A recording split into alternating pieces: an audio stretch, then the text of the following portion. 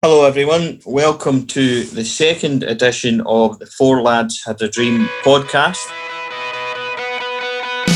My name is Stephen Clifford. I am your host. Thanks, everybody, for joining us once again. With us this evening is Evening Times Herald and Sunday Herald Group senior sports writer and regular guest, Mr. Chris Jack. Chris, how are you tonight? Hi, Stephen. All good, thanks. Also joining us tonight, he was supposed to be here on the first episode, but he was watching more Rangers Youth. Spateston Bear from Twitter, who is Willie Irwin to everybody. Willie, how are you tonight? I'm good, thanks, mate. How are you? Good, mate. Good. We got there in the end. Our final guest tonight on the Four Lads of Dream podcast is a Rangers legend, Cup Winners' Cup winner in 1972.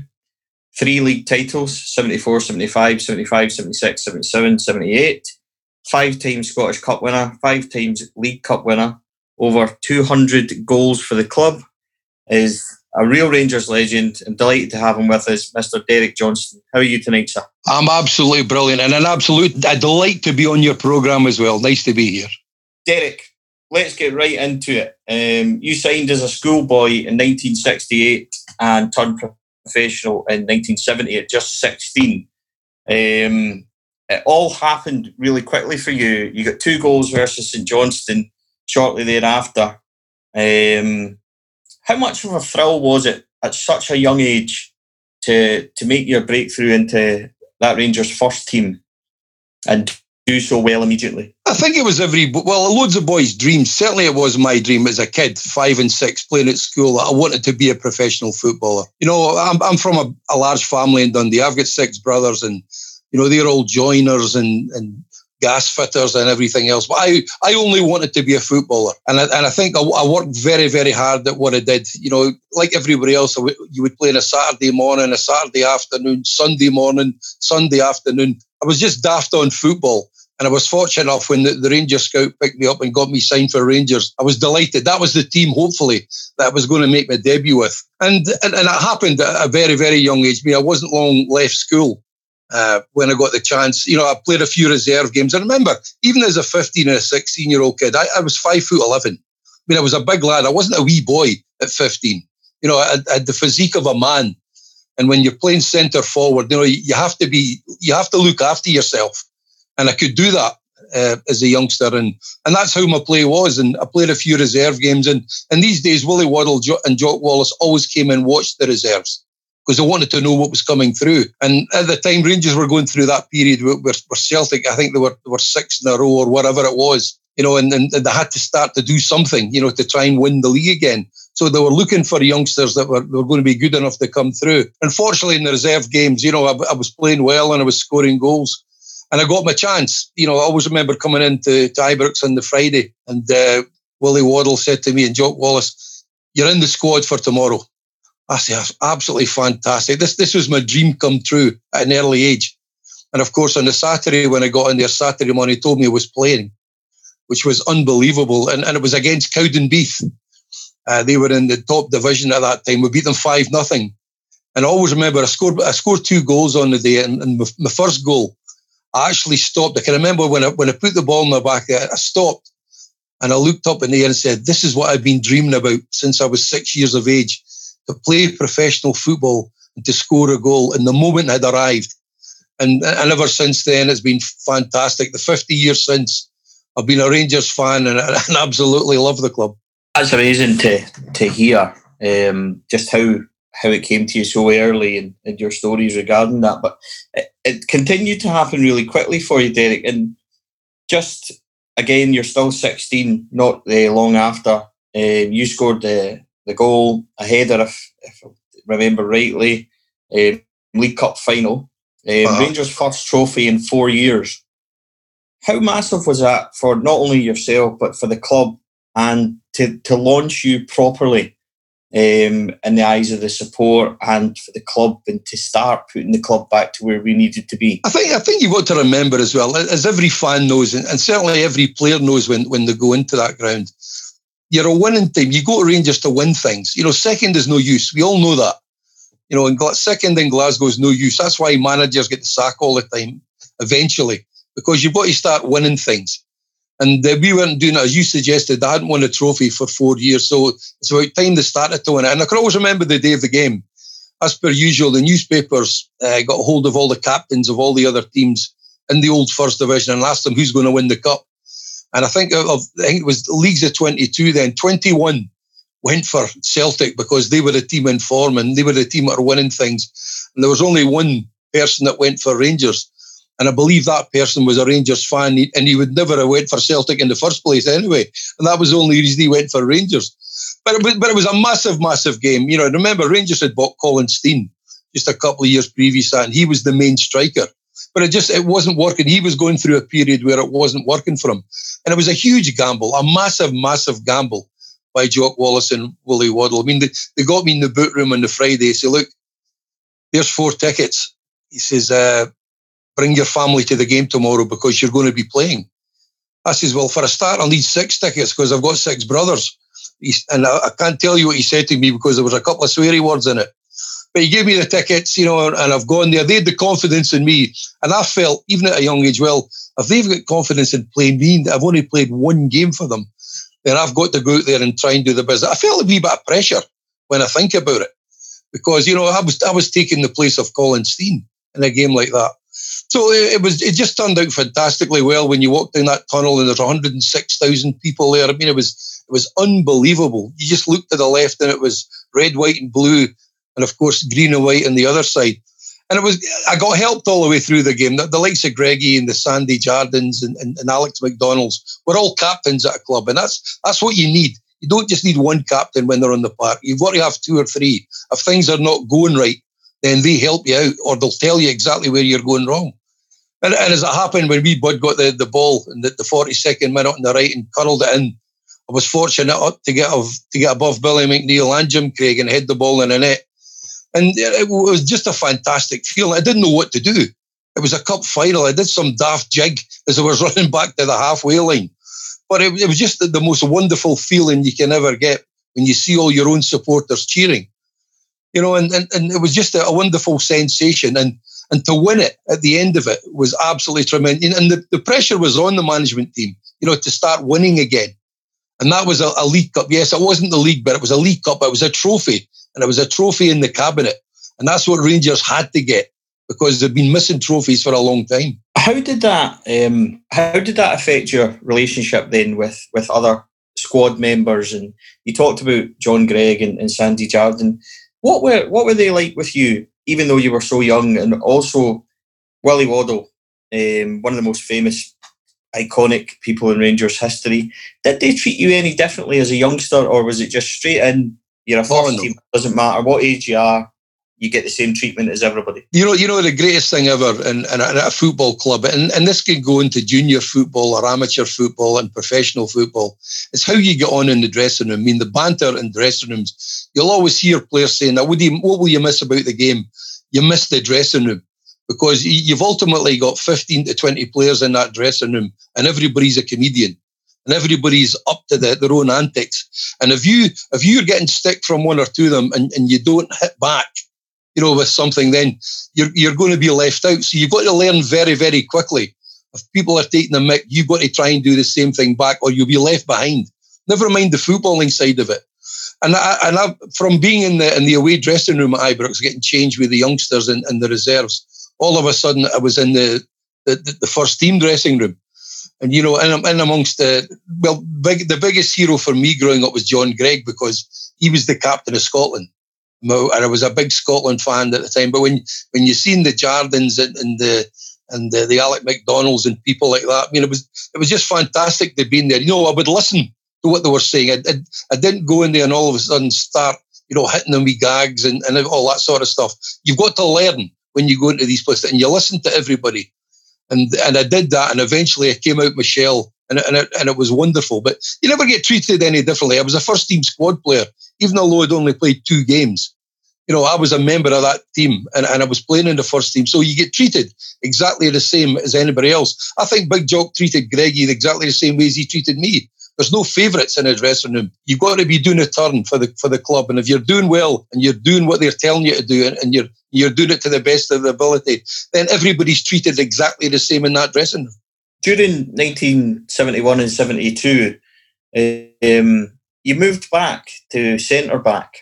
How did that come about, and how natural was that for you? Because it would be unnatural in this day and age for, a centre-forward to be a striker one week and a defender the other. I'm certainly not thinking that Alfredo Morelos could do it, for example.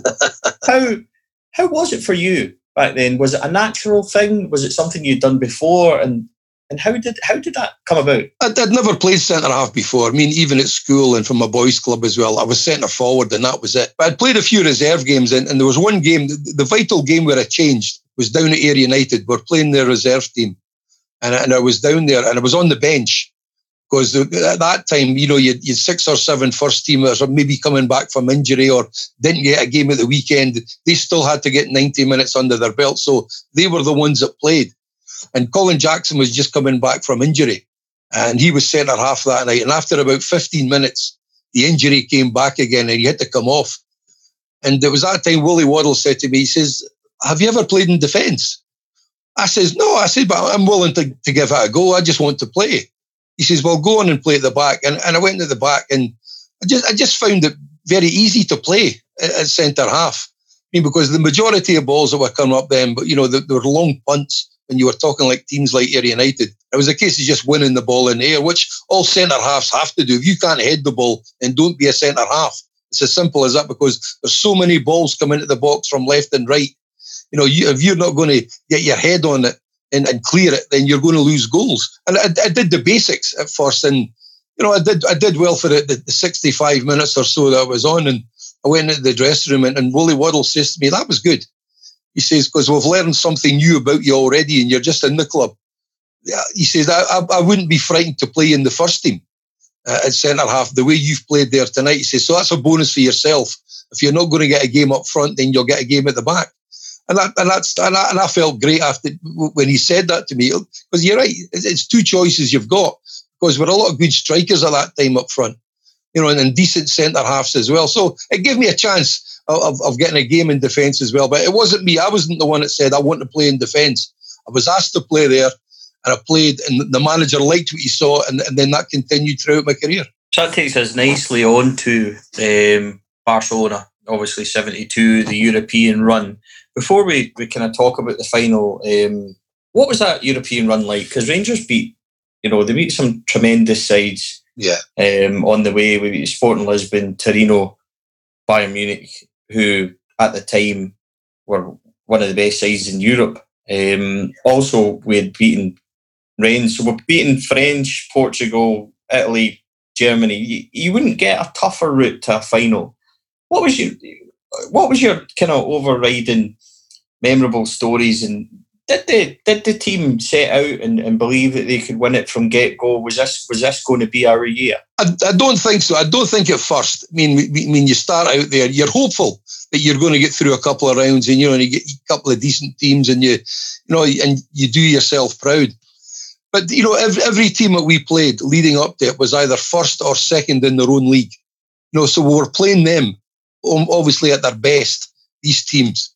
And, as we went through it, we had 2 men up front that were absolutely outstanding. And for me, they were the 2 that won the cup for us. Ultimately, at the end, was Colin Stein and Willie Johnston. I know they scored the goals in the final, but the work that they did, especially when we were away from home, the 2 of them ran their hearts out. We got the goals that were needed.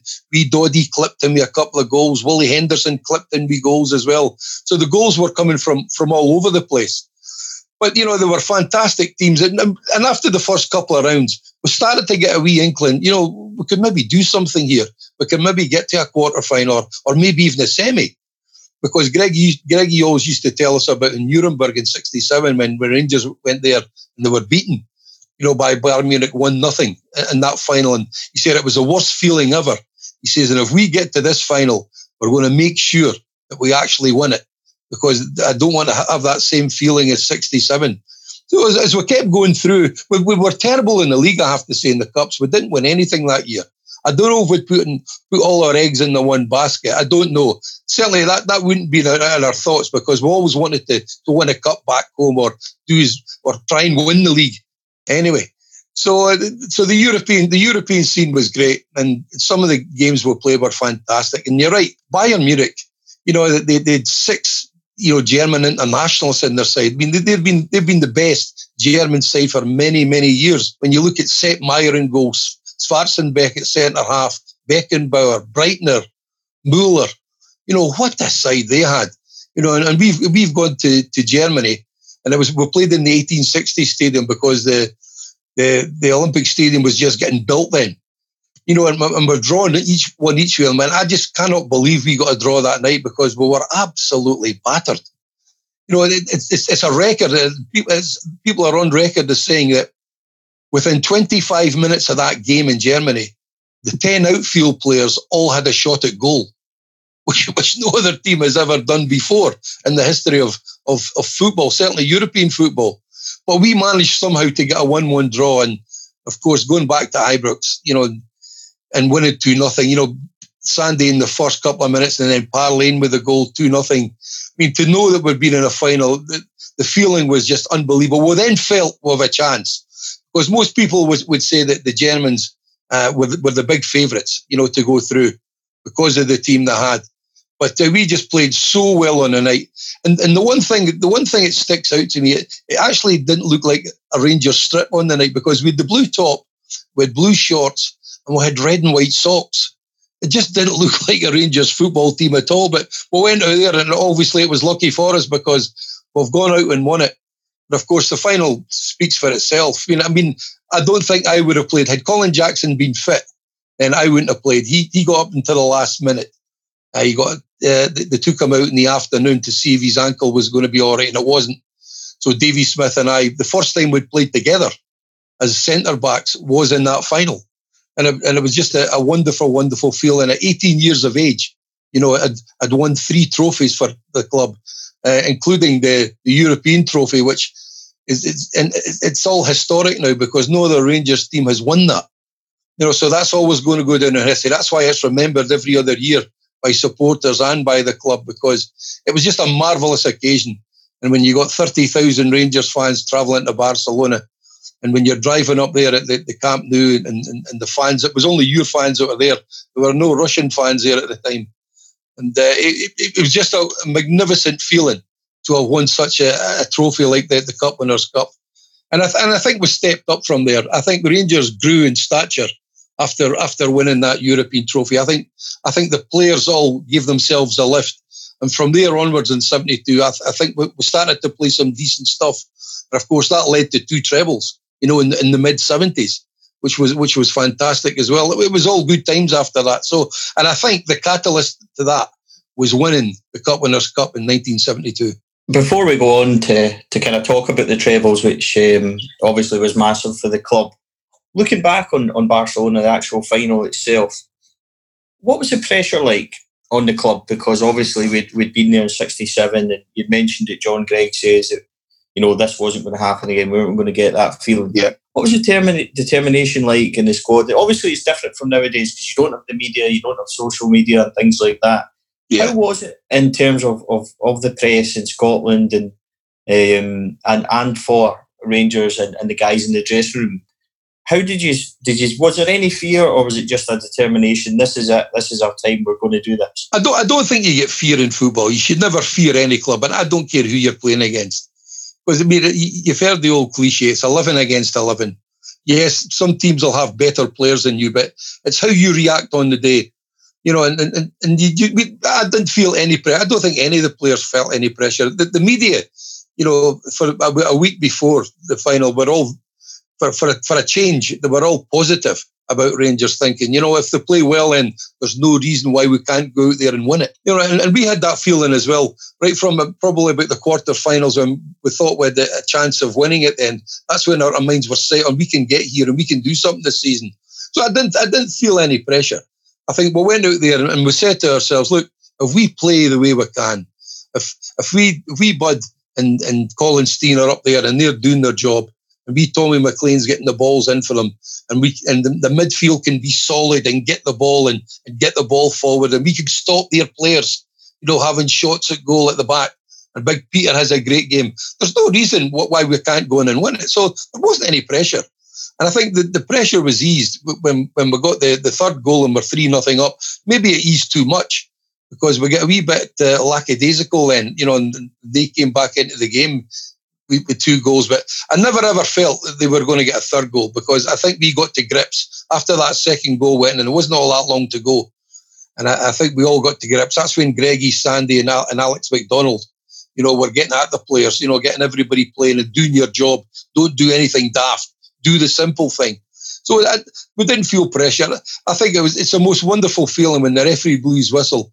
Probably for the third time, we thought it was the final whistle, but he'd blown it for an offside and the fans had come on the pitch. And the game lasted, I think, about 98 minutes, all in all, because the game was stopped so many times. But actually, when he did blow for the final whistle, I looked at Greggy and the relief on his face. The lads that had played in 67, the smiles on their faces were fantastic. And I think they told us so much about what happened in 67. We were determined to make sure that wasn't going to happen to the lads that played there.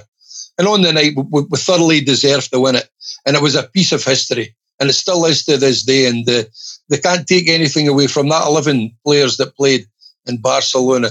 They will be legends for the rest of their life without a shadow of a doubt, and rightly so. Yeah, absolutely. Probably, undoubtedly, the club's finest hour in Barcelona 72.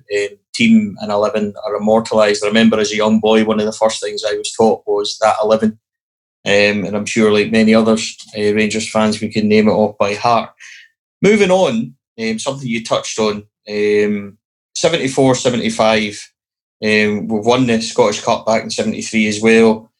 It's all building after Barcelona 72, but there was pressure on us to win the league. We go to Easter Road and we managed to get the vital point, and the league is finally ours. What was that like that season? Because it would have been unbelievable pressure because we're going on 10 years without winning anything. What was it like that day to finally stop it? And that's it now. We can properly move on and build on the success now as league champions. Well, I think when you start the season, you come in maybe about 6 or 7 weeks before the season starts, obviously for your pre-season training. And Jock used to take us to Ghislaine Sands and everything. The training was very, very hard. But that's what Jock was like. Jock always made sure you were fit for 90 minutes, first and foremost, and your ability came after. No use having all the ability if you weren't fit. That's the way he used to look at things. And he actually said to us at the start of that season, it's about time we started winning this league. We're a good side at that time. We'd recruited well, I think, in the mid-70s, and we're a good side, and we all felt that we were good enough to win it. But it was down to us. We had to have the right attitude. That's the one thing you have to have when you put that blue shirt on, is the right attitude. If you've not got that, then you've no chance of winning. Because every game you play is a cup final. I mean, that's things that fans know and everybody knows. If you go out there, and you're not up for the game, then you're not going to get results because everybody playing against you will be up for it. So if you're not, then you're going to suffer. But I think the relief after that happens, we realised it was in our hands. From a few games from the end of the season, and the Hibs game was the big one. And of course, Jock being from Edinburgh as well, he had lots of pals that were Hibs fans and Hearts fans and everything else. And he went on about that, for a couple of days before it. We've got to win it in Edinburgh. We need to win it here. And when we came out, I think there were just under 30,000 fans at Easter Road that day. And the majority of them were Rangers fans, because I don't think the Hibs fans wanted to come and see Rangers win the league, because we were playing well then. And when Steenie got the header in, it was just a fantastic moment when we realised that's us won it. And again, going back into the dressing room, it must have been an hour before we get into the bath, because we were just so happy. And Big Jock and Willie Waddle, first time I've seen Willie Waddle smile, because we'd won the league, because it'd been such a long time in coming. But we realised then we're onto something. We've got a team here, but we've got to build on it. This was one season and it's one league title. We've got to be competing for this every year. And that was the message Jock got after the game. Yes, enjoy this, enjoy your holidays and everything else. But when you come back, we're going to be challenging again for the next few years for trophies at this club. More so is the league. You're playing 30 odd games. That's the big one. The cup ones are a bonus. You play half a dozen games and you can win that. The league is always going to be the big one. That's when the consistency comes in. And that's what you rammed down our throats after the game. And it was just a wonderful feeling again. And that's what happened. I think that got into the heads of all the players. We then felt that we were good enough, to do well for the next few years, because we probably, at that time, then had the best players in the league. Derek, that message obviously certainly got through to the players, because the following season you didn't obviously just go and win the league. You managed to win the whole lot. Just talk us through that season, and I guess most famously for that season, the cup final goal that you scored before the kick-off time. It was an incredible season. I mean, I think Greggy was the only one that had won a treble in the 60s. There were few and far between then, trebles. But as I say, we had a side that was capable of doing that. I think we played some cracking stuff. We never went anywhere, whether it was home or away, whether it was Aberdeen or Celtic or Hearts or Hibs or wherever. We never defended. We played exactly the same way away from home as we did at home. We were an attacking side. Big Jock used to say, why do we want to defend when we've got players like you lot that want to go out there and play and score goals? And we did that. And we were just a good side to watch. And the goals kept coming, and defensively we were absolutely solid. And to do the treble was amazing. The league again. I think we'll win the league comfortably. We've won the League Cup, and you're right when you bring that the Hearts game into it. It was funny because when we're coming down the tunnel, the one good thing I remember about that is Tommy McLean said to me, "Listen, the first free kick we get," he says, "just get yourself into the box." He says, "and just make yourself available at the near post. Just a wee dart to the near post." I says, "Fine." So if you remember, the game started, and I don't think it was Jim Jeffries that fouled me. It was probably the other centre half that fouled me, about 40 yards out on the right-hand side. And the referee gave the free kick and put it down. And Greggy came up to Wee Tam and said to him, "Look, you go forward and I'll take it." Wee Tam went, "No, leave it." And if you ever watched that game, he's looking for me.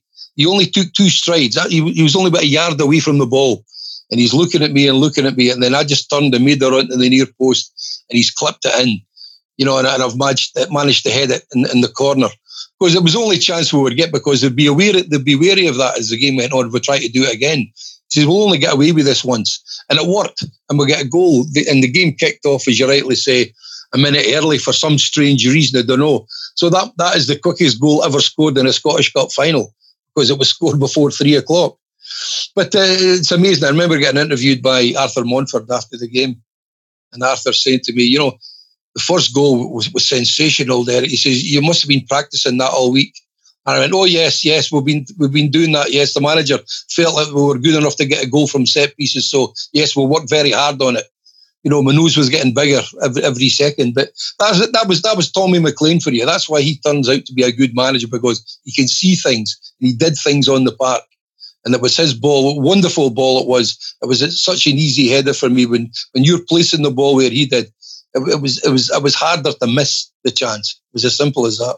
And then, also 2 years later, you go and win the second treble in 3 years. How did that one compare to the first one? Is it easier to win the second one if there ever is such an easy thing to do as win a treble? How did you find that season? And again, from a personal point of view, a really satisfying one, considering the number of goals that he scored and the number of important goals that he scored that year as well. Well, it was the best season I had in my career. It was 1978, and I don't think it was easier to win. It's never easy to win a treble, and you had to really work hard for it, because other teams are determined to not let you win it. If the likes of Celtic and Aberdeen and Hearts and Hibs, they were all teams that were very good. They were always up there challenging for the majority of the season. And there were always hard games away from home. So you never got it easy. You had to work for results in that league. And once we won the first one, we had the feeling that we could do it again, because we had a good start in the league and everything else. And we were up there. The Scottish Cup was just coming around. And there was a great feeling. And you've got to have a good dressing room. And the dressing room at that time was absolutely majestic. You'd 7 or 8 comedians in that room, and everybody was enjoying coming in, and everybody enjoyed training. When you're winning things, you always seem to enjoy training better, obviously, than when have you been beaten. And for me, it was absolutely wonderful. I mean, it was 39 goals I scored all in, and I scored 2 goals for Scotland. So it was 41 goals in that season I scored. And And to win the Football Writers Player of the Year and the Scottish Professional Footballers Player of the Year. I even won the Shoot Magazine's Player of the Year as well. You know, it was just one of these seasons that everything went well for me. And but you can't do it on your own. I mean, I needed the Willie Hendersons and the Davy Coopers, you know, getting down these wings and getting the ball in the box. You know, and they did that, you know, on umpteen occasions. Tommy McLean as well. Didn't matter who the winger was. I needed wingers to get balls in the box to create the chances. I needed the ammunition. And I got plenty of that from them. And that was the reason they scored the majority of these goals. It was a wonderful season for myself personally. And of course, Argentina came along in 78 as well. And unfortunately, me and Ali McLeod didn't go on that well. And I never played. That's probably the biggest disappointment I've had in my career, actually going to a World Cup, but not playing. I mean, it's not as if I did anything. I never said anything to him. I didn't do anything but score 41 goals that season. So it's down to the manager. There's no guarantees that you're going to get a game. The manager has his own way of playing. And if he thinks there were better players than you at the time, then he plays them. And to be fair, when you think of the strikers that Scotland had at that time, with the Andy Grays and Stevie Archibald, you've got Joe Harper, you've got Joe Jordan, you've got Kenny Dalglish. You know, there was a plethora of wonderful strikers then. And obviously he felt that they were better than myself. So listen, it was his decision. He didn't play me. I was disappointed, but we'd won a treble. And that's what it's all about. Domestically, had a fantastic season. The internationals, the World Cup, didn't go down all that well. But 78, I will always remember, certainly, as my best season ever. Also, not long after that, a major change with Jock Wallace leaving, John Greig going in. How did you find being a player under a guy that you'd also enjoyed so much success with as a teammate? How did that dynamic work? It was strange at first because obviously, I mean, he was one of the players that had the banter in the dressing room, you know, and he was always funny. He was always giving people stick and everything. And all of a sudden, he was boss. So I think he maybe felt a wee bit uncomfortable at that as well. But he certainly, we all thought that he did have the ability to take over as a manager because he managed us on the park very well. I mean, he's not the greatest Ranger for nothing. You know, he's a wonderful captain as well, led by example. You know, so somebody like that, you know, you felt was good enough to be the manager. He knew all the players. You know, he was obviously going to have to change some players because players were coming to the end of their careers.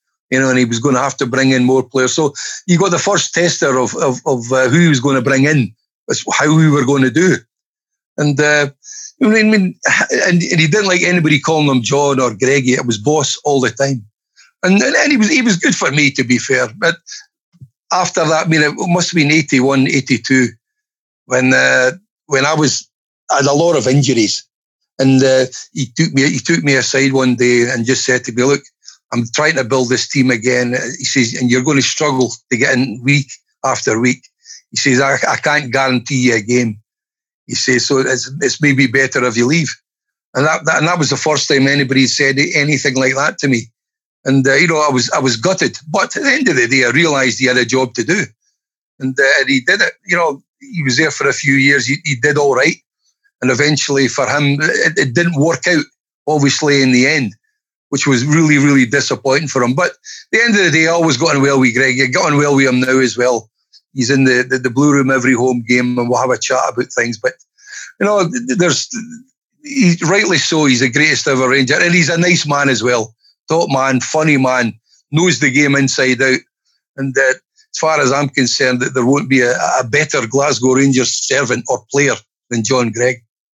You mentioned that camaraderie that was formed early on when you first went into that Rangers dressing room, and something that has continued until today when you still see the same old familiar faces. A few more grey hairs amongst you these days, right enough. Not a few, plenty. Obviously, the major one from that group, obviously, sadly, Sandy's no longer with us, but that camaraderie is something that still means a lot to that group and our guys that achieved so much in Europe and obviously domestically. And it's nice that you still have that bond all together. Yeah, I mean, it's important that everybody gets on in the dressing room. I know you often read in the papers about, you know, a couple of players fighting and training. That happens at every single club. It happened to us a couple of times in the 13 years that I was there. But all in all, we were a good set of lads. Everybody knew each other. You know, socially, we went out together as well. And then it was great on all the little trips when we used to go to Australia and New Zealand at the end of the season for a month at a time. You really got to know players even better then, because you were living in each other's pockets out there. And I think that's important, that you have a good dressing room. If you've got 4 or 5 players, and it's hard, the easiest thing in the world are the players, the 11 players that are playing every week. They're not a problem. Not a problem at all, because they're getting a game.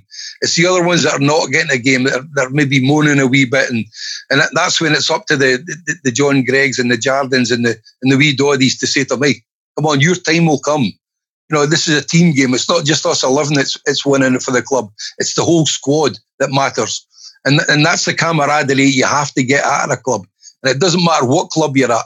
If you've got too many people that are fighting each other, then, it's never, ever going to work for you. And you'll find nowadays, if that happens, then players will go out the door and new players are coming in. It's as simple as that. You have to fit in. Rangers are a massive club. We all know, as I keep saying, second is not good enough for us. When you walk in that door and you play your first game at Ibrox and there's 51,000 people there, they're coming there to see a Rangers team win. They want to see you win. If you don't win, then 9 times out of 10, you'll get a wee bit of stick. If you can't handle taking stick from supporters, then don't bother coming to our club, because they're very, very passionate and they want to see players passionate as well. And if you're not playing well and obviously you start to hide on the park, they will sort you out. They know exactly what you're doing. So if you're a player out there and you're listening to this and you want to join Rangers Football Club, you've got to be able to handle everything that goes off the park as well as on it. Derek, what was your favourite Rangers goal during your career at the club? Well, it's a question I'm asked a lot, and it's difficult when you score 210 goals to pick out one. I mean, there was ones that won the game for us that weren't particularly good goals, but they got us the 3 points. And there's others when I scored great goals, but we were 4-0 up at the time, and it was easier to score when you were so far ahead. But there's one that sticks out, and I could mention all the Celtic ones and the one when I was 16, the header and everything else. But the one that sticks out for me was with my left foot, and it was from about 28 yards. It was at Tynecastle. It was a ball played over the top, and I've just run onto it, and I've hit it with my left foot, and it's gone right in the top left-hand corner. Probably if I had another 99 shots at it, I probably wouldn't have hit the target, but it went in. And it was absolutely, I just connected with the ball really well with the left foot, and I went. And the goalkeeper, I think it was Jim Cruikshank, it was in goal. He never moved. It went right in the top corner. So I would probably say that was the best goal I ever scored. Not the most important one, but certainly the best one. Derek, what is your overriding, sort of feeling during your career? Sort of winning trophies with Rangers. What was that like? Well, it was wonderful to win things, because that's why you join the club. You join the club to win cups and leagues and do well in Europe. That's an obvious thing. And I think you've got to get that winning mentality. That's something that players have got to get when they get to Rangers. Winning mentality. A lot of them maybe have come from clubs that haven't won anything, and they haven't won anything. But you've got to get in the mood as soon as you come through these doors and up that marble staircase, and you sign that form. You've got to be there, and you've got to be prepared to work hard and win things. Get that mentality of Glasgow Rangers Football Club. They're winners. They don't want to be runners up at anything. It's no use. So that's the feeling you get when you get in. I think for me, when I look at games, and I think, what's the game that really stands out? I mean, I can mention the Cup Winners' Cup one, but for obvious reasons, it's history. And until Rangers win another European trophy, and hopefully that's sooner rather than later, then we're the only team that's won that. So that's a huge thing. But my first game, again, as I mentioned earlier, against Cowdenbeath, and actually scoring that goal, that was me playing for Glasgow Rangers, my first game as a professional, and I scored the goal. And that is a massive highlight for me as well. So between scoring the goal in the League Cup final on the 20th of October 1970 as well, to win the game when Rangers hadn't won anything for 4 years. I mean, these three, it's difficult to pick from the three of them. Three of them for different reasons. I would go for it. It's hard to pick one, so I've picked three. So that's what you've got, three instead of one. So a huge thank you to Derek there, speaking about his career. I'm sure everybody enjoyed it as much as we did here. To have a real Rangers legend talking to us has been fantastic. We're going to talk now to Willie Irwin, who most of you might know as Speightstown Bear on Twitter. He is also runs very successful Rangers Youth Updates, which has got everything, basically, all levels of our youth sides from 15s all the way up. And if there's a game on, basically, Willie's at it. So, Willie, great to have you here. Just to start off, what the highlights this season been? What have we won at the various youth levels? I would say at the top of the list, it was one in the under-18 league. I believe at the start of the season, that was the one that they really wanted, because it obviously got them into the UEFA Youth League, which I think was paramount for the club. Out with that, you had the Scottish Youth Cup, which obviously most people will have seen in television when we beat Celtic 3-2. And obviously, probably unknown to some people, was the CAS Cup, which is for the under-16s. That was a terrific win for the lads, because primarily we did use quite a young group of players. So to actually win the trophy, to beat an Aberdeen team, which was very, very strong, was actually really impressive from that group. Obviously, out with that, you've got the Alcas Cup, which I'm sure pretty much everybody watched. A really incredible tournament to be involved in, never mind win it. And obviously on the back of winning it, they've now got it for the next 3 years, which is actually incredible for a club of our size, given where we were only a couple of years ago. To now be getting invited back to these kind of events for the next 3 years is absolutely massive. And then obviously lastly, it was winning the reserve league there, beating Falkirk in the last game of the season. I don't think it was ever the plan to win the reserve league at the start of the season, but obviously when you get that close to the end of the season, and obviously the opportunity was still there for it to be won, they obviously pushed it, and beating Celtic, I would say, was probably the biggest result. If they hadn't beat Celtic, then there was no chance of them winning the league. So to then go and win every hard game after that to win the league was absolutely fantastic from that group of players, considering we used, I think it was over 50 players, which was one of my mates that brought that up. We used over 50 players in that league. So it's quite an incredible amount of players to have played over that league season. It's great to see the youths have been so successful. Obviously, you've been there, you've seen all the players and things like that. Who are the high-profile youths that are leaving? Obviously, we've seen Liam Burt, as said, on social media. Who are the other names that would be instantly recognisable that are leaving the youth setup? I think the only ones that's officially been confirmed is Kyle Bradley, Liam Burt and Scott Gray.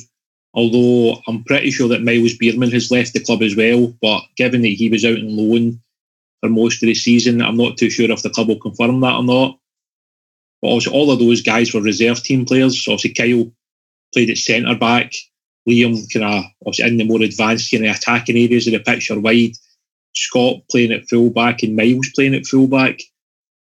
I think for some of these lads, it's obviously just, they're getting to that age where they need to go and play competitive first team football, and staying at Rangers and possibly playing reserve team football isn't where they need to be. And sometimes for the good of the player's career, it's best to let players go so that they can go and actually play first team football somewhere else. With that said, we've obviously, at this time of the year, there is a lot of trialists that come in. Obviously, there's been a few kind of high profile ones that we've read about on social media and things.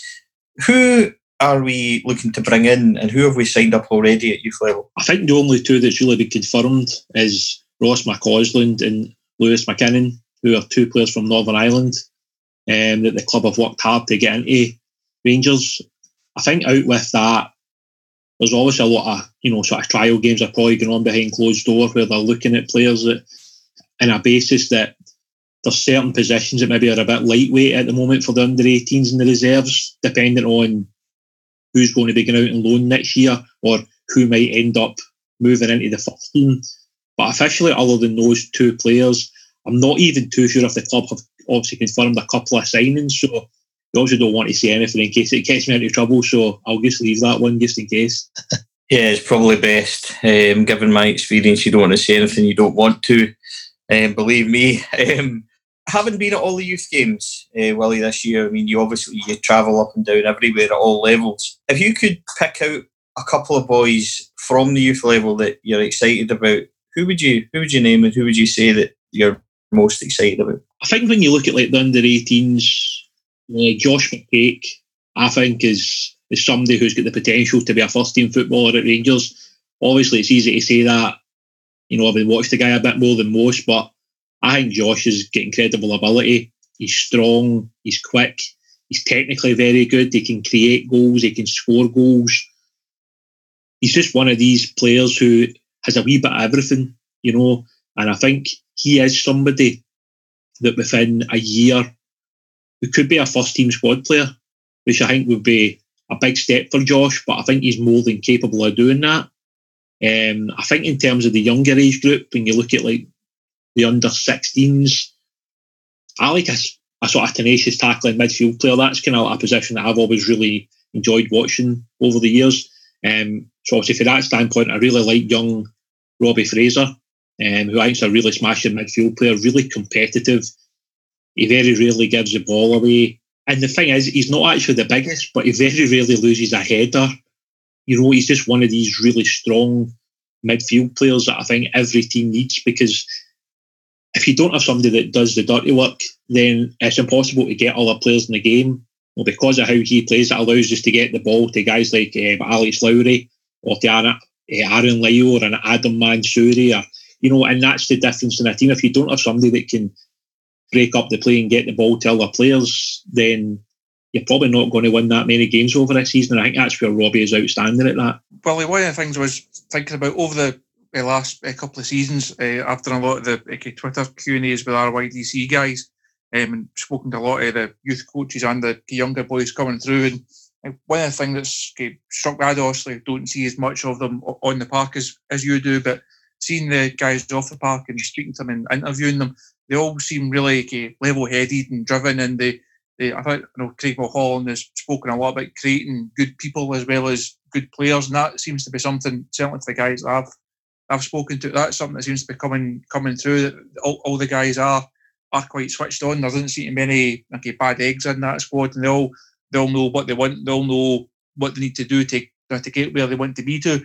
Is that something that you've noticed in getting to know the boys a bit more on a personal level? Yeah, I mean, I think I don't get to speak to all the players because some players are more private than others, but in terms of the lads that I have spoken to over the period, I find them all to be very down to earth, genuine lads. They just all want to play football. And I think that's the thing that stands out most. When you speak to either the players or the parents, the boys just want to play. I think they would probably much rather play every night and every day than train. But obviously, they've got to develop, they've got to train, they've got to find ways of playing. But I think in general, I've never ever found a player to be cheeky or to be ignorant or anything like that towards anybody. I've always found the lads to be quite pleasant. And I think that comes from the coaches. And I would say that about any of the coaches that over the last couple of years when I've been going to the games have been nothing but helpful to us in terms of sometimes coming over to speak to us or shaking our hands or thank us for coming to some of the games. I mean, we've obviously travelled to a few different places the last couple of years, and the coaches are absolutely fantastic with us, just like the players. And I think that's very much part of the academy, that they want players who've got the right attitude and the right mentality. And even if they do leave Rangers, they've got a good footing in their life that once they leave, they can go and get a job and they've got a good education behind them, or they can go and play for another team. And I think that's paramount to how they want to bring players through at the academy. I've also seen Nathan Young-Coombs make the move up from Chelsea, and one of the things I was speaking to him about a few weeks ago was the environment and the opportunities that he found when he came up to Rangers as opposed to what he had at Chelsea. And he reckoned that more young guys, maybe at a Chelsea or a Man United or a Man City, because of the lack of opportunities at those clubs and how the Premier League's set up, you will be able to attract more guys like that. Is that an avenue you'd like to see Rangers go down a bit more? They obviously have to get the best of what's on their doorstep. There's a huge untapped market in England for them if they can get the likes of a Young Coombs or, I say, get guys that are perhaps struggling to make a breakthrough in the Premier League. I think looking forward, that's definitely a market they'll look to tap into. Somebody like Nathan, I mean, he's still only 16. I think he only turned 16 in January, and he's already played for the under-18s and he's come on in a reserve game. I'm not so sure he would have done that down at Chelsea, and I'm not too sure there's probably that many 16-year-olds that will be playing in a reserve team at that level. I know it's obviously kind of under-23s they use, but I think it's a big step up. But here, because we don't have the biggest of squads in a lot of the age groups, it allows somebody like Nathan to come in and do well for the 18s. And then he ended up playing a couple of reserve games, I believe, at the end of the season. And I think for somebody like him, it must be an incredible move for him in terms of the fact that he's now literally one step, maybe two steps away from playing first team football. Whereas I think at Chelsea, it was probably a lot further down the pecking order. I don't know how far down the line he would be, but I would imagine Chelsea have got a very large squad at most of the levels. I don't know if he would have ever even got a chance. That's obviously only he would have known that himself. But the fact that he's come up to Rangers and he's actually done better than what I would have thought, because I don't imagine it's easy to come up to Scotland and get used to a new environment and a new dressing room with new players mid-season. But he's come in and done absolutely brilliantly. I have to say that about him. And he seems like a really nice, down-to-earth lad as well. Well, he just, finally, for those that don't already know, you run a fantastic Twitter site, obviously updating all the youth results and games that are on and things like that. How can we find you on Twitter, and what's the best way to get information on the youth games? In terms of Twitter, if you just go onto the page and type in RFC Youth Updates, it's just all the one word, and it'll bring up my page. Or also my personal page is Spadeston Bear 2, which I generally comment on the games on the personal level on that one. Whereas with RFC Youth Updates, I generally just put on the starting 11, the substitutes and the goals. In terms of the fixtures, unfortunately, other than the reserve fixtures this year, a lot of them aren't freely available. I don't know if that's something that comes from the SFA, the SPFL, but a lot of the times there's not an exact fixture list for the 18s. There's not really a league table that you can check. A lot of the times, you know, the guys that go to the games with me are fortunate enough to find out the results of other games through parents and things like that. And that's really the only reason at times that we know where the club is in the league. I don't know if that's something that's going to change anytime soon, but in terms of that, I try to put the fixtures on whenever I get told them, and I'll obviously post them on Twitter so that people can come and watch the games if they wish. But I don't know if that's ever going to change in terms of them making it freely available for others to go and actually find it.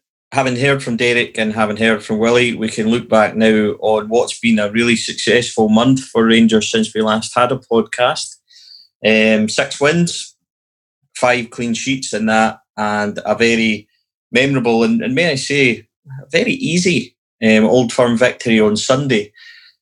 Lots of positives, lots of good performances. Nikola Katic has come back into the team, looked fantastic. John Flanagan has been very good at left back. Lots of talking points.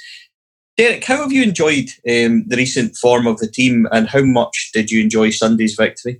Well, I think it has been good, you're right. But the one thing we'll have lacked all season is consistency. I mean, you're right, the last 6 games have played some great stuff. Maybe the only game that was a wee bit weak was the second half against Hibs. We seemed to be a wee bit leggy there, but all the games that we've played, we've won them comfortably, as you said, and we've looked good because we've got a settled side. I think midfield, the engine room's always the place where you look at a club, and I think Kamara has been a sensation since he's arrived from Dundee. I think Arfield is now playing in a different way on the left-hand side and getting goals and looking the part again. Ryan Jack's been outstanding there in midfield. And Katic, you're right, bringing him back alongside Golson at the back, they've been pretty solid there. Tavernier scoring the goals. You're right, it's either Flanagan or Halliday can play there, but Flanagan's the man that's got that just now. And the 3 up front, pick themselves. Defoe has now got games under his belt and he's looking a lot sharper, and will play a different way when he plays rather than when Alfredo Morelos plays up front. And, when you look at Ryan Kent, he just beats people for fun, and he's creating, he's doing everything that you would like from a Rangers winger. And, and if it's Candias on the right or whoever plays on the right, we've got 9 players now that we can actually say that are going to play. If everybody's fit, we know at least 9 players that are going to play. Maybe we couldn't say that before. But the one thing, Stephen will be absolutely delighted the way the team played on Sunday. And it was the same on the 29th of December when we beat them. But it could have been 3-4 or 5-0 easily, because we had the right attitude. We went out with that attitude from the first minute and with pace, and we closed them down. We did exactly the same there on Sunday. They've had 1 shot on target and maybe should have scored. With the 1 chance that they had. We had several chances to score goals. But I think the way the fans reacted after the game tells you everything. Yes, we've not won the league. We've finished a good second. And remember, Aberdeen finished, 6-7 points ahead of us last year. We're now 14 points ahead of them. So 20 points we've made up on them. And some people are saying we've had a poor season. But we need to get that consistency. That's the level that the manager's looking for. That's why he'll be disappointed, because he knows when that team plays well and they're at it, they can beat anybody. But we need to do that every game. When you think of the 2 draws, the first few games of the season, away at Aberdeen and then away at Motherwell, 2 goals in the 92nd minute. We get a draw against St Johnstone at Ibrox. We're lucky to get a draw when you look back on it, because they've hit the bar with 10 minutes to go. We go to Livingston and we're beaten. Games we were expected to win. And we didn't win them. And in the end, it's been very, very costly for us. I know other teams can say the same thing. We didn't play well here. We should have got points. But we're not interested in any other teams. I'm talking about Rangers. And we have to get that consistency. If we're going to win leagues and challenge for leagues, we have to have that attitude that we had on Sunday in every game. Not just because it's Celtic. We have to have that in every game, because every other team's got that against us, as I mentioned before. So we have to make sure the attitude's right. And if the attitude's right with this Rangers team that we've got just now, and then there may well be additions that'll make them even better, then there is going to be a massive challenge next season. Chris, following on from something we discussed, and obviously Derek has said there as well, that we said this last time we were on the podcast about how we've kind of stumbled onto a formation after Alfredo's moment of madness at Celtic Park. Now that that's progressed a few games further on, is this now the answer? And does it affect our position in the summer? Whereas, 6, 7, 8 games ago, we might have said, well, we need a lot. Is it now a case of, instead of needing a lot, we can stick to this formation and concentrate on quality? The emphasis was always going to be on quality rather than quantity this summer. The manager's spoken about it a few times over the last few weeks about the progress that he feels that the team's made and the squad's made, and there's no chance you'll see the same overhaul in terms of numbers this season. I don't know if the plan will have changed that much in terms of what players are required. I think if you'd said 6 weeks ago what the Rangers need, you'd probably say a centre half because you'll lose Macaulay and Worrell, need a left back because there's doubts over Barisic, probably need an attacking midfielder, and you'll need a striker to replace Morelos if or when he goes, and perhaps another wide player. They've also got the two wide guys in. If they can do a deal for Kent, that'd be great for them. I don't think that the changing system has altered the transfer strategy that much. What it does show is that the squad that is already there is more than capable of performing well and winning big games. I don't think it will change the manager's plans that much. He'll still be after the same type of players to come in and do the same job, and there will be that greater emphasis on guys that can come in and improve the team rather than guys that are coming in and padding out the squad. Like, with all respect to some of the guys that came in last summer, it was obvious that they were in effect squad players and not really starting 11 players. Stephen is now looking at starting 11 players. Willie, in terms of Sunday's result, how big do you think that is going forward for next season? Momentum, putting down a marker, or something that Ali McCoy said that he wanted to make sure that Rangers didn't stand still on the back of this result. What do you think this result means in the level of performance going forward? I think the biggest for this season was just to beat Celtic. Given some of our results in previous seasons, just to beat Celtic once was a big thing. So to beat them twice at Ibrox and then to play so well in the last game at Celtic Park as well, I think we've shown enough this season to say that with some quality additions, as Chris is saying, I don't think we're a million miles away. And I understand that people are saying that maybe at the moment there's no pressure on and it's easy to play, but I don't think you ever have an easy game against Celtic, regardless of the time of the season or whenever the game is, etc. I think it's massive for us. We need to keep finding ways of winning these games. And as Derek had said earlier, we need to find a level of consistency now. That is the biggest thing for me. We've pretty much beaten all the teams around us this year, but we've just not done it consistently enough over the course of the season. Derek, looking at the recent team selection, as you said, there's now maybe 9 that we can count on, and there's been a lot of talk all year about centre backs. And as a ex-professional that played centre back, how much do you rate the Katic-Goldson partnership? And do you think that, in terms of how Katic is playing now, yes, he's younger, I understand that, but how much do you think it would cost to go and get somebody that's better than him? And is it more feasible for the club to go, yeah, let's go with them and give them a run and try and get maybe some younger players on and experienced players as backup? What's your opinion on that? Well, we started off with the two of them, didn't we? At the start of the season, it was Goldson and Katic, and then they mixed them up because they brought in the likes of Macaulay as well. But for me, I think that's the two centre halves. I think I was a wee bit worried about the back four at the weekend when we go back to that Celtic game, when you see the likes of Oliver Burke, who's one of the quickest strikers I've ever seen in my life. He's 6'2", lean and can run. And I saw that right at the start of the second half, if you can remember. He ran down the right, he played in the wide right, went down the wing, and Katic went with him and blocked his shot. So he kept up pace-wise with him. And I used to think he was maybe that wee bit slow. If he had a problem, he didn't have an awful lot of pace, but he certainly showed me on Sunday that he has got that pace as well. And he's a young man that's been out and he's been hurt because he's not been getting a game. But since he's come back in, he's looked the part for me again. And I think Goldson's probably played better as well, but when the two of them are playing together. And it's so important that you get two people that are consistent there, especially for a goalkeeper. If he knows the two centre-halves in front of him, they're going to attack the balls and win 99% of them, that helps his job as well. And so I think we do need another centre-half, because you're right, Macaulay and Worrell will go in the summer. So we're in a position where we're going to have to get somebody else in. And you're right, if you're wanting anything better than that, you're going to have to spend 5 million plus to get them. But I don't think Rangers will pay that sort of money for a centre half. I think this is where Stevens down south and the people that he knows is going to help him. And obviously the scouts that we've got as well, John Brown's watching plenty of games these days. He has to bring in a centre half. I think you've got to give them competition there as well. You can't think that they're the two who are going to play every week. You've got to have somebody breathing down their throats. If they're not doing it, then somebody's coming in. Every team needs that.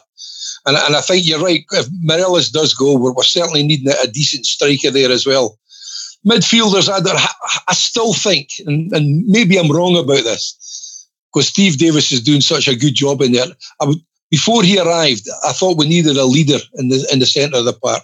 We've never really had anybody that can dictate what's going on if something's not going well. The same as I spoke earlier about Greggy and Sandy and Wee Doddy and people like that.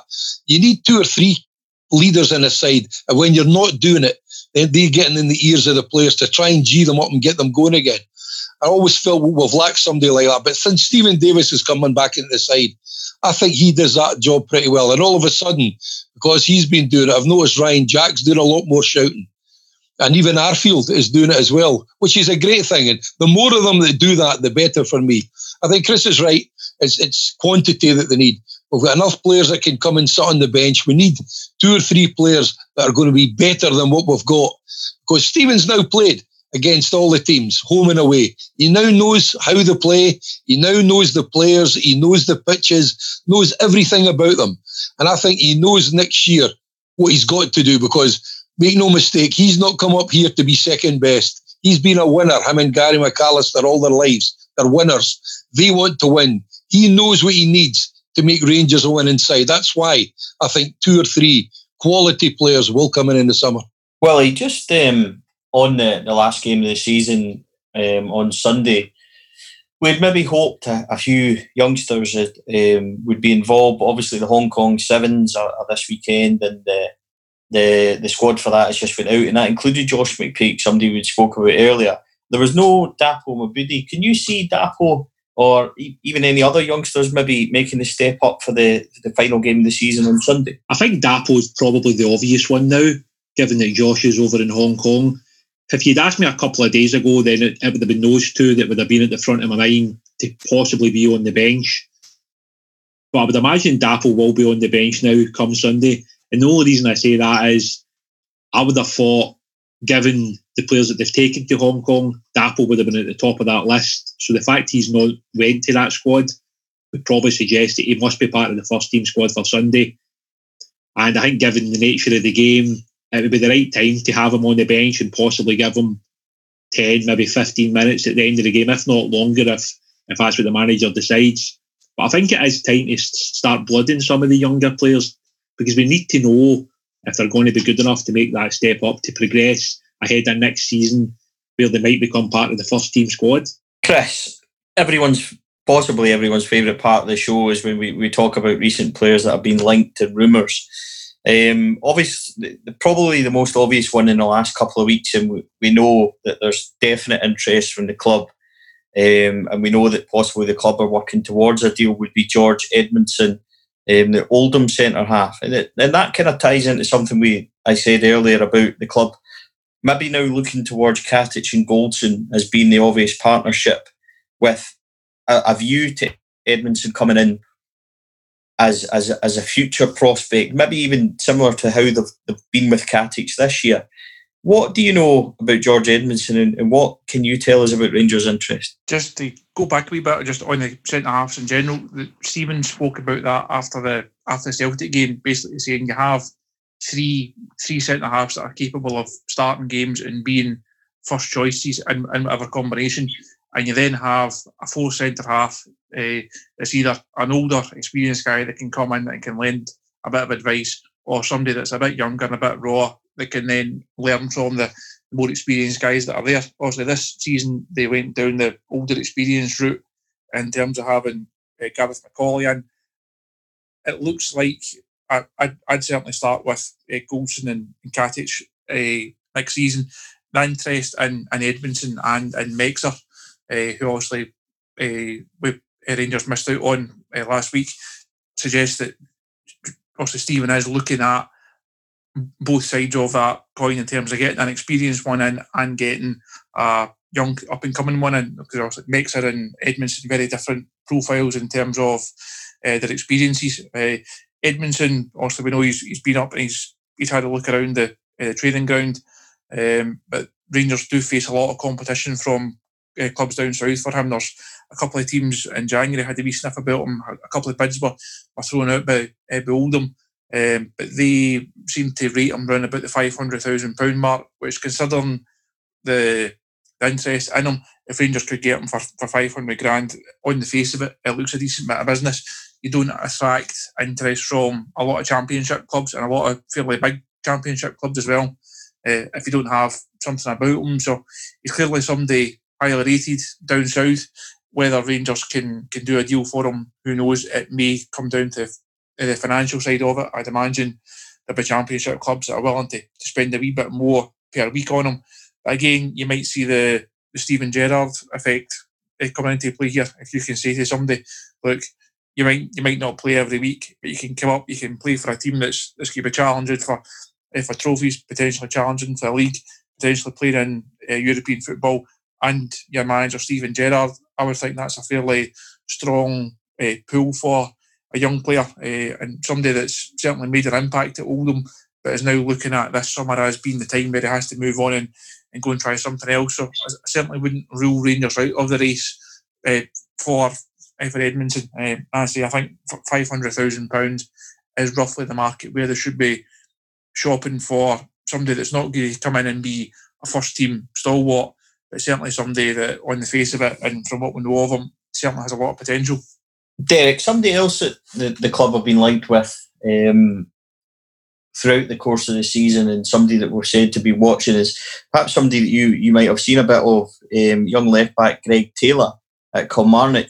Yeah. How much? What do you know about him, and do you think he would be a good fit for Rangers? And do you think left back is a position that we should be looking at, given the kind of situation with Borna Barisic, rumours about his future, and Gerrard clearly not happy with him after the Bounce game and things like that? Where do you stand with our left back situation? I don't think that's a priority, to be honest, because you've got Andy Halliday that's filled in there as well. I know he's not a left back, but I think him playing in there, he's quite comfortable playing there. I think John Flanagan, as we know, can play either right back or left back. So I don't think that's a priority. I think Taylor's a good player. Don't get me wrong. I think he's a smashing player, and he's maybe a wee bit unlucky. He's not going to get in the Scotland squad, even when Tierney and Robertson are out. I think he's up there. I think for challenging, to get in that Scotland side. Good young player, but again, it's like what I said earlier. You can have a player that's Kilmarnock, not an awful lot of pressure on him, but can he handle the pressure going to a big club like Rangers? You only know that once they're there. So it would be a wee bit of a gamble. It's all right playing well for a Kilmarnock in front of 3,000-4,000 fans. Can he do that? In front of every second week, 51,000. So, good player that he is, but obviously Stephen, if he fancies him, they'll be watching him, as they're doing with all the players maybe they're going to bring in. They've been watched several times, not just once or twice. John Brown is the chief scout. John will be watching whoever that Stephen wants to bring in. But John Brown knows a player. I think from his days, he's brought some cracking players. I'm sure it was him that brought Carlos Queller into the club when nobody had thought of him, and John brought him in. So John knows a player. And if he's been asked to go in and find certain players that play in certain positions, then there's probably nobody better that can bring a player in than John. Chris, coming back to you, there's been links on social media to the likes of Adam Lallana. Even today, it was possibly to the other end of the spectrum that we're looking at Joe Aribo of Charlton. Is there anything definite in the horizons? I mean, the Andre Gray rumour at Watford is back. I know that's a story you broke a couple of weeks ago. The story goes that the interest is now further on than it was, and we're actually actively in that kind of market. I asked you before about a sensational signing or a headline signing. Would somebody like Andre Gray be that for you? And do you know if we're any further on than where we are in terms of that deal? I think if you sign MD at the peak of their powers from the Premier League, you need to class that as a fairly major signing and a fairly major bit of business from Rangers these days. You might not be coming from a Chelsea or a Man United, but to get a Premier League player and somebody that other Premier League clubs would certainly be looking at would be a bit of a coup if Rangers could pull that one off. Again, I have my doubts whether it would actually work in financially for Rangers, but I think fans will be encouraged that that's the type of market that they are looking at trying to go into. I know a lot of the fans were a bit not upset, but not perhaps get underwhelmed at the Jordan Jones signing, getting Jake Hastie in. Also expecting Greg Stewart to be announced once the season's finished as well. So I can see why those type of names might not light the fire under a lot of fans, and why a deal for the likes of Andre Gray would. I wouldn't completely rule that one out. In terms of the Liverpool ones, it's hard to tell. These guys are always going to be linked up. We've seen it was Dominic Solanke last year. We've had Lallana, we've had James Milner, we've also had Lucas, we've had Martin Skirtle. The Liverpool links naturally will always come up just because of Stephen's connection to the club. I would think if they go back to Liverpool, it will be for an up-and-coming type rather than a first-team guy perhaps on the way out. So there's an article on the Liverpool Echo on Wednesday basically saying Liverpool could raise 100 million by selling off some of their squad guys that valued Ryan Kent about the £12 million mark. Now, if that's what Liverpool are looking at for him, Rangers aren't in the Ryan Kent race, and there's no chance of him coming back. So I think that maybe tells you that even guys on the fringes of the Liverpool team that have no chance of playing under Jurgen Klopp next year, they'll start looking at fairly hefty transfer fees for them. So I think if it's going to go back to Anfield, it would be for a Kent type deal on somebody that we might not know that much about, somebody that's needing a wee loan spell, that's having to step up a loan. I think that's probably your most likely Liverpool deal. But in terms of a statement transfer, if somebody had said to you at this time last year that Jermaine Defoe would be playing for Rangers, not many people would have believed it. So I don't think you can rule out anything in that regard. Finally, gents, I'm going to put you all on the spot and ask you all individually. Willie, we're going to come to you first. What do you think's the priority signing? And if you could sign one player in the summer or position-wise, where do you think we really need to strengthen? I still think the number 10, the sort of creative midfield player, has to be the priority, because far too many times this season when teams have sat in against us, we've not been able to put them in behind. In terms of the fee, I don't know what the club have got budget-wise, but if we need to spend £3 million or £4 million on that type of player, and if he's the type of player that can get us over the line in these tight games, then I think that's the kind of business that we need to be looking to do this.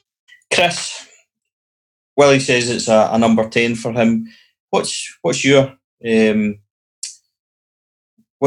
position that you think we need to fill this summer? A few weeks ago, I would have said a number 10 as well, but I think the change in shape and considering how well Scott Arfield's played in a slightly more advanced role, I think that lessens the requirement for a number 10 slightly. They do still need somebody that's got that wee bit of guile and a wee bit of creativity and a bit of spark, something a wee bit different. But I think you're now looking at a number 9, you're looking at a striker. If Morelos goes, you have to find somebody that can score 29, 30 goals a season that he has. Jermaine Defoe has been really good in the last few weeks, but at his age, can't be relied on to play week in, week out. So I think that's probably the one position where if Rangers are going to spend a bit of money, and again, as Billy was saying, £4 or £5 million maybe, the problem is a £5 million striker, what are you actually getting for that? You're having to go perhaps to a level of striker that is untested, unproven. Now you look at Morelos getting him for £1 million, you don't get a Alfredo Morelos for £1 million every summer, unfortunately. These guys are hard to come by, so I think Rangers will try and lessen that risk, if you like, by spending a bit more money on it.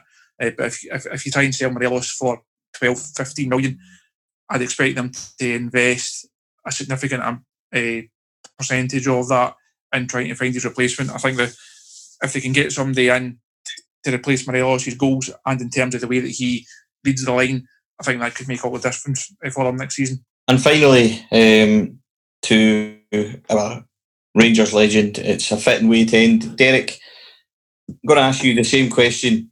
You're the Rangers manager this summer. What position do you think's the immediate necessity to fill?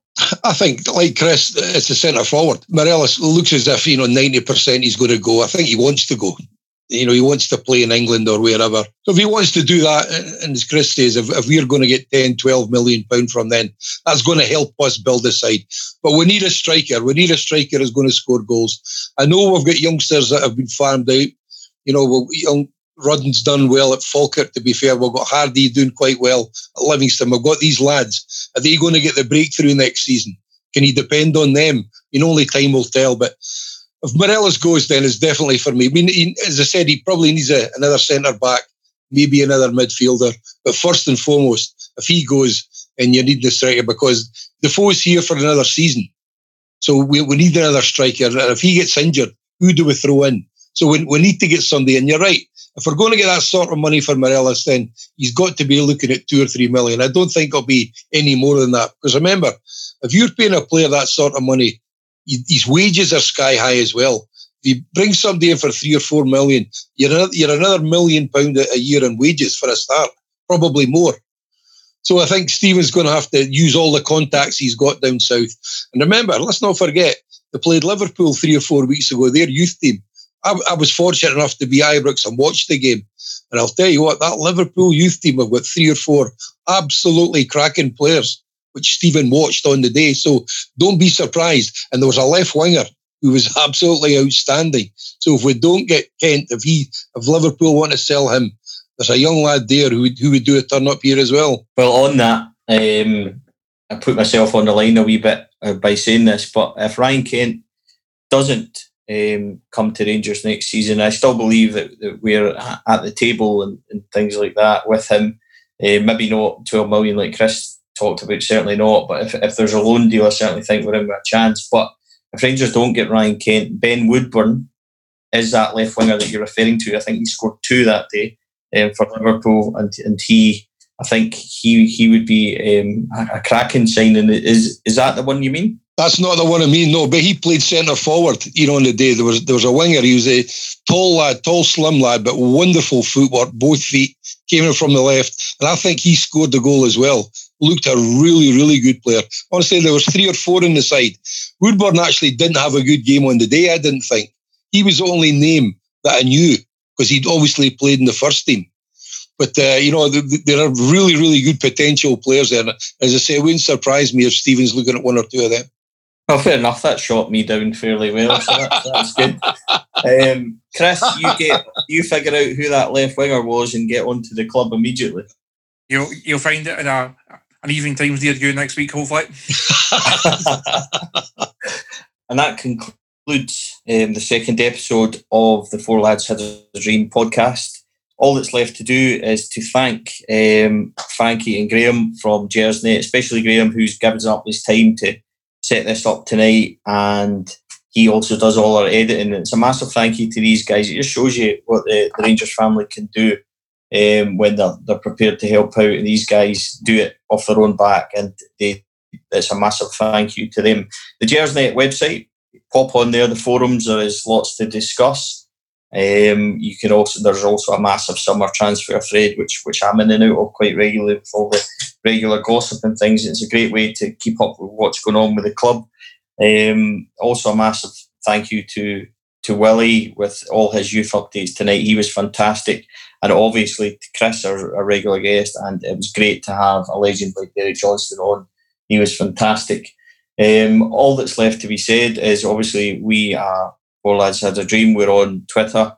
Come and find us. We're on Instagram there, and you'll get everything, regular gossip, rumours, and all the latest and most accurate. We try and make it the most accurate if we can. So in saying that, ladies and gentlemen, thanks for joining us. All I've got to say until next time is ignore the nonsense, the irrelevant, and the noise.